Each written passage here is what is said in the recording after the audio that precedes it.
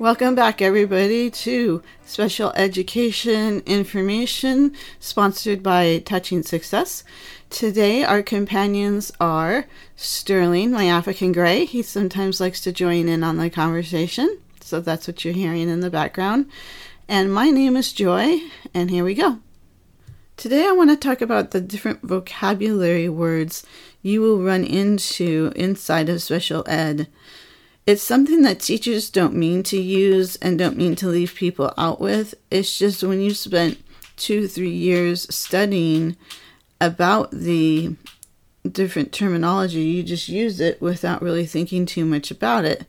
And then you get out into the world and the same thing happens as a teacher is we use a lot of these acronyms or just general vocabulary words and we know what we mean. But I think sometimes we don't stop and consider that the others around us know what we mean. So the first piece of advice I'm going to give you is that if we start using vocabulary words or acronyms that you're not sure about, please stop us and ask us to explain. I don't think it's a conscious effort at all on anybody's part to try and leave somebody out or talk some secret language that other people can't follow. There are 3 parts of special ed law, A, B, and C. I'm not going to touch upon A, not at this time, but I will be talking about B and C.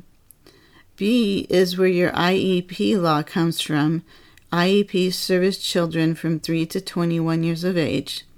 And then you have C, which is IFSP, and stands for Individual Family Service Plan.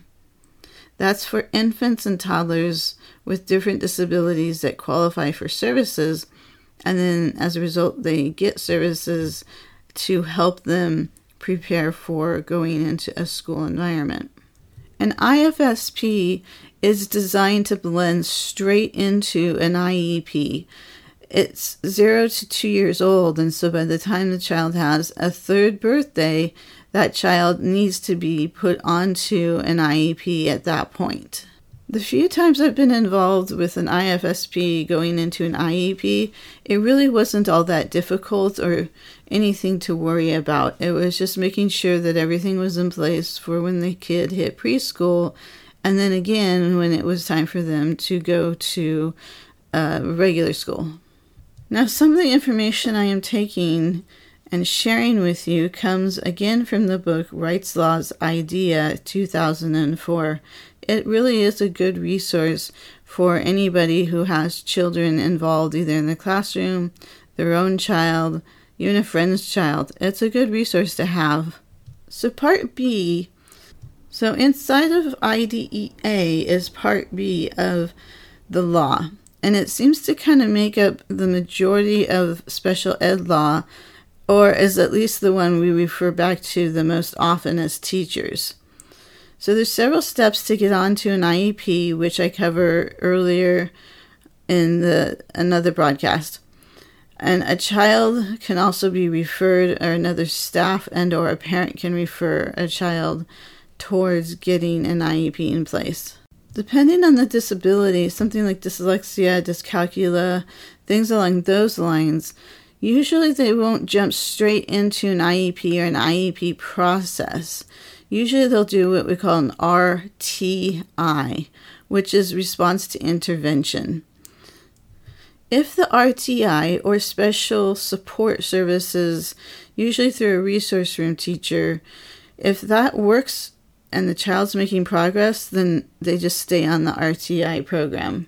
If it doesn't work, they might try another RTI to see if it just needed to be a different type. But sometimes it just doesn't work out. It could be that a smaller ratio for reading or for math just didn't quite cut it for the kid, or they just need more support, and that's okay. And it's at that point we start looking at the IEP to see if that would be a better choice for the kid. At that point, the kid gets to go through a whole bunch of testing.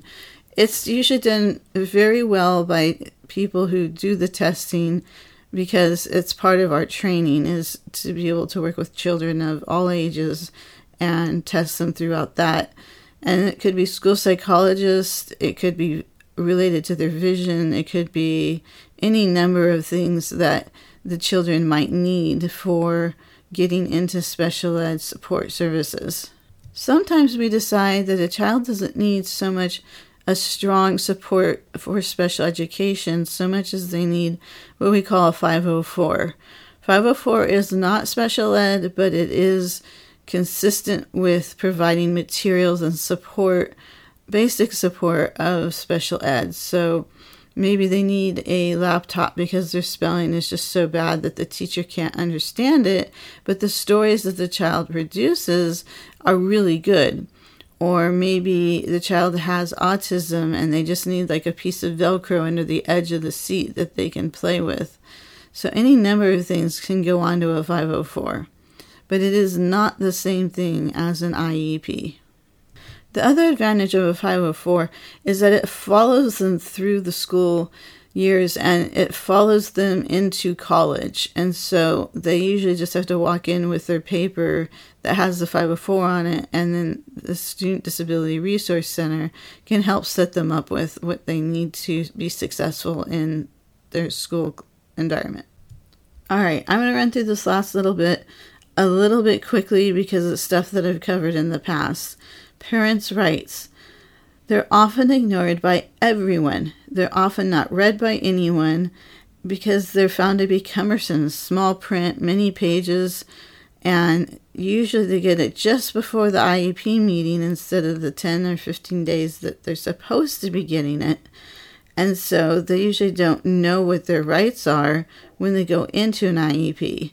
And it always surprises me in a good way when I run into parents that know what those parents' rights are and they use them. They know what they are doing. I think that's pretty cool. Then you have an annual. The annual is a yearly meeting for an IEP and it changes being made to it.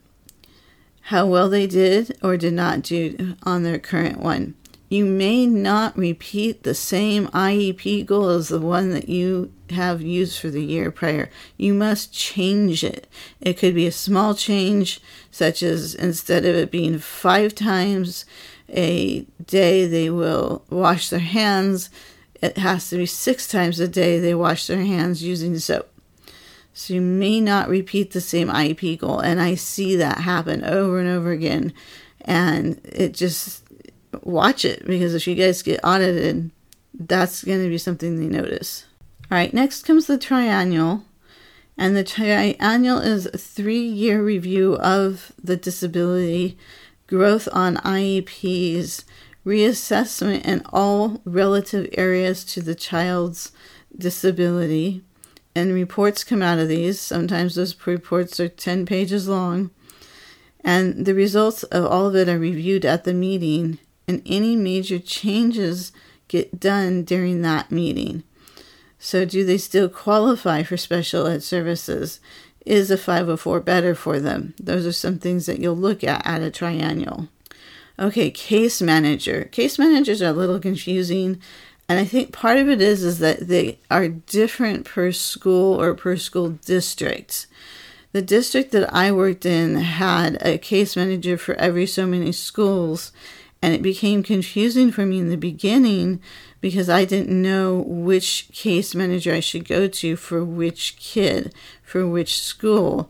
And that became a kind of a nightmare in a sense, trying to figure out who's doing what, when, where, etc. But I do think the general feeling and responsibilities of case managers tends to be the same that I've seen. They help with the difficult to resolve situations.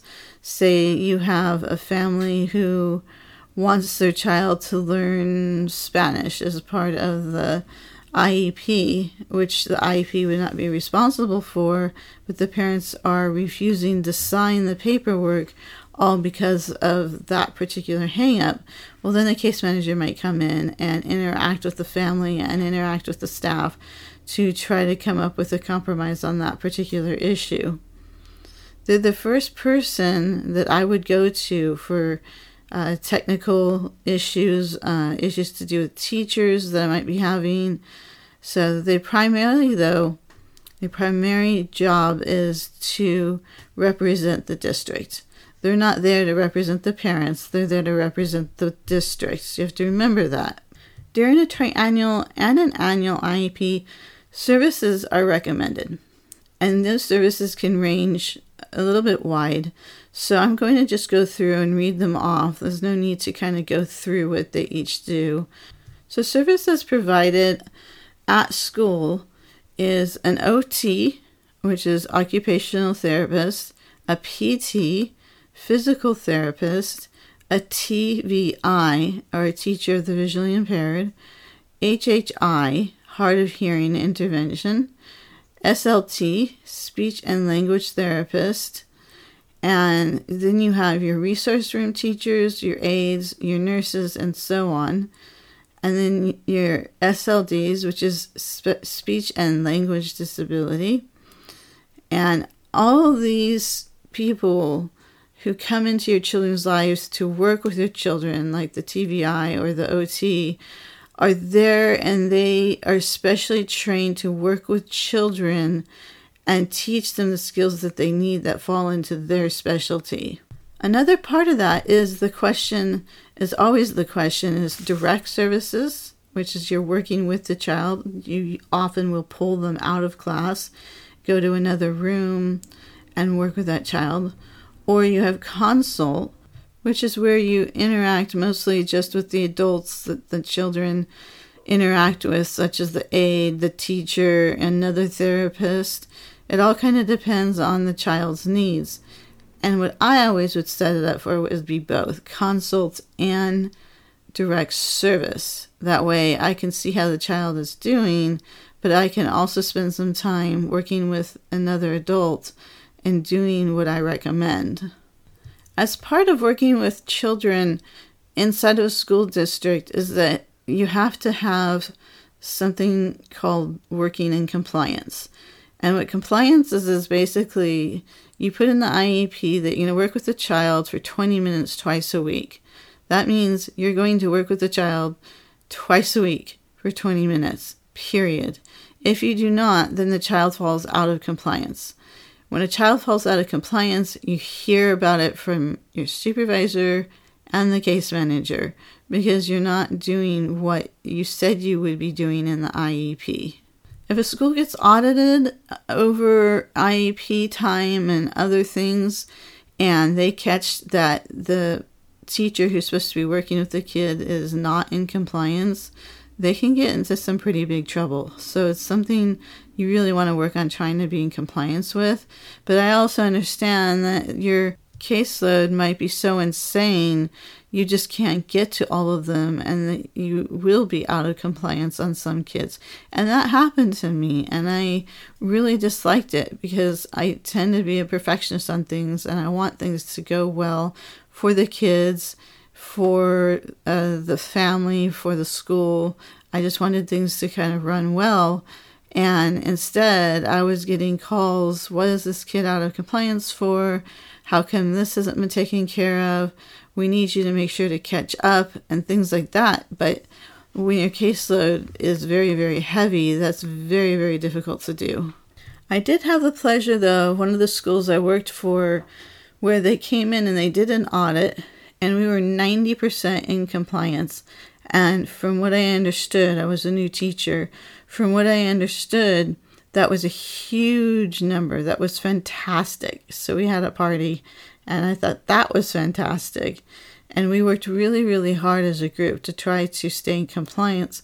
And one of the things that they would do is we'd have a day off as specialists and sit down around the copy machine, because we always needed that. And we would go through our files, and we would make sure everything was lined up the way they should have been, filed the way they should have been, and our notes taken and filed and there should have been. I mean, just everything that the supervisor could think of to put us in compliance. And I don't think he knew that we were being audited. He may have, but I don't think he did. I think this was just something he did because he felt it was the right thing to do. And it was, and it paid off. All right, next one. Least restrictive environment. I have covered this one in the past pretty thoroughly, so I'm not going to hang around on this too long. But basically, it's making sure that the child is in the best placement for their skill level as can be given and provided by the district. Usually the district has what we call self-contained classroom. That's a classroom where the kids stay in the room the whole day. They get taught by a few aides with the teacher's guidance. They actually have self-contained schools too, and those schools are where the primary disability is what gets them into that school. They have mod severe kids.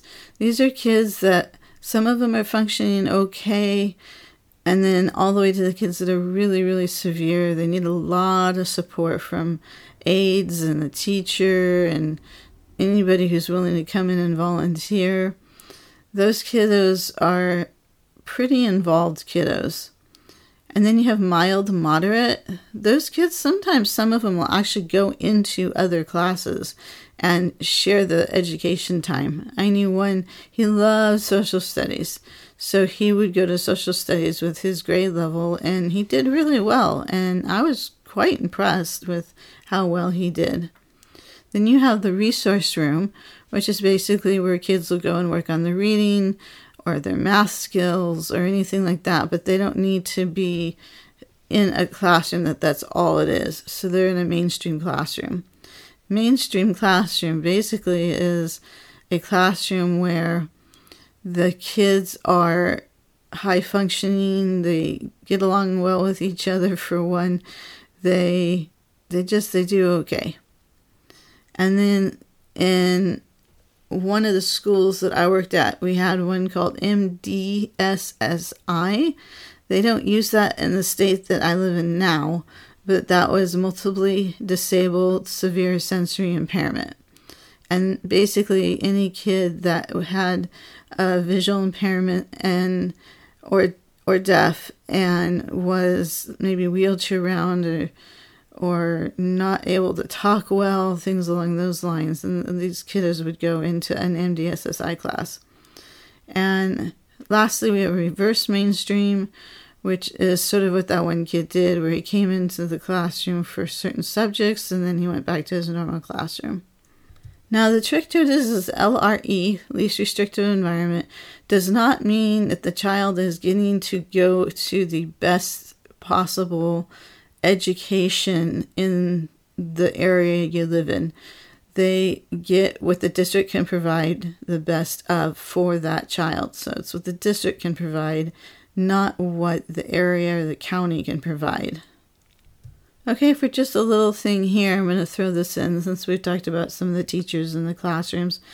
Teachers who teach in these areas, the different self-contained classroom, the mod severe, and so on, they have to go through training to be able to get there. And California, for one, does it kind of in an interesting way. They have 2 levels that you have to get to. Level 1, which you get after your bachelor's degree, and then 5 years, you have level 2, and then you're good to go. Except then another year, maybe it's 2 more years, they can get their master's degree. Another state that I've worked in, it was you get your master's degree, and part of that process was also getting your teaching credential. You had like 1 test to take on top of the test you took for the master's degree at the university. So in general, teachers do know what they are doing and what is going on. And I'm not saying all of them do. I have run into teachers where I kind of come out and scratching my head, like, why did they go into teaching in the first place if they're going to, complain the whole time? Another important part of IEP is FAPE, F-A-P-E, FAPE, and it stands for Free and Appropriate Education.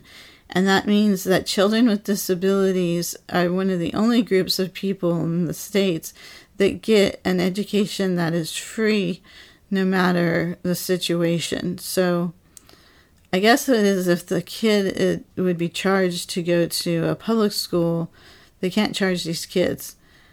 I need to look into this more. As I am speaking, I am thinking maybe I don't understand this as well as I should. Next comes the ITP, and that is Individual Transition Plan. And this transition plan kind of starts about the age of 14. You start kind of looking at it. You get ideas, you kind of start writing it up a little bit at a time. But by the time they're 16, it needs to be completely set up and ready to go. And the child, if at all possible, needs to be involved in this process because it's their life that you're making up for them. Now, some kids, they do need to have a lot more support and a lot more help. So those kids may not necessarily be as involved, but I still think they have the right to say something like, oh, I'd like to be somebody who helps stock shelves at the office, or I'd like to program computers. Something along those lines. I think they have the right to do that. I think they have the right to say that. And this plan, this ITP plan, goes with them until their 22nd birthday. Because when they turn 22, the day they turn 22, their education with special education stops. Next comes the HIPAA form, or permission to release. A child cannot have their information given to anybody on the school campus or anybody anywhere without a HIPAA form put into place. If that form is not signed, then the teacher cannot get the information, or the school psychologist cannot get the information from the doctor. It's very, very frustrating when you're in the middle of writing a 60-day report and you need to talk to the doctor about something and you can't because the family hasn't signed the HIPAA form. So if you're given a HIPAA form to sign, especially around a triennial time, please sign it and send it back. The teacher or the school psychologist, the OT, PT, they're only looking for information related to their area of expertise, and it's not something they're going to use against the child. Next are CBIs, or community-based instruction. I love CBIs. I love planning them out. I love taking the kids on them. I love how happy the kids are. I love getting the pictures of the kids doing it. I love the lessons we've planned out and they can get. CBI has got to be one of the best things out there for educating students. And if you have that opportunity as a teacher to take your kids out on CBIs, please do so. It's kind of hard with the planning. It's kind of a challenge getting the finances for it, but do it if at all possible. It's just fantastic, and the kids absolutely love it. And they get to see that the stuff they're learning in the classroom has real world meaning. So if you do a lot of money work in your classroom, then they're just like, oh, it's these pieces of paper, big deal. But then they get out there in the real world and they're like, no, I need the pieces of paper to buy the hair tie that I want, or to pay for new shoes, or whatever the child happens to be looking at. It's a fantastic way of teaching kids. Just really, really is. So then it's LI, low incidence disability. So some kids have disability that few others have. Like there's learning disabilities which are a little more common than like blindness or deafness. So those are called low incident disabilities. And it's just something to be aware of because the money is shared and the money that comes through is very important to have. And IEP, Individual Education Plan. You should know that. Okay, consists of goals that are aligned to state standards, team members that are helping to write those, and team members to support the teachers. There are plenty of team members for going to an IEP. You have the specialist, the teacher, the district representative, the student, the family. It's for ages between 3 and 21. And if it becomes problematic, the program director then jumps in.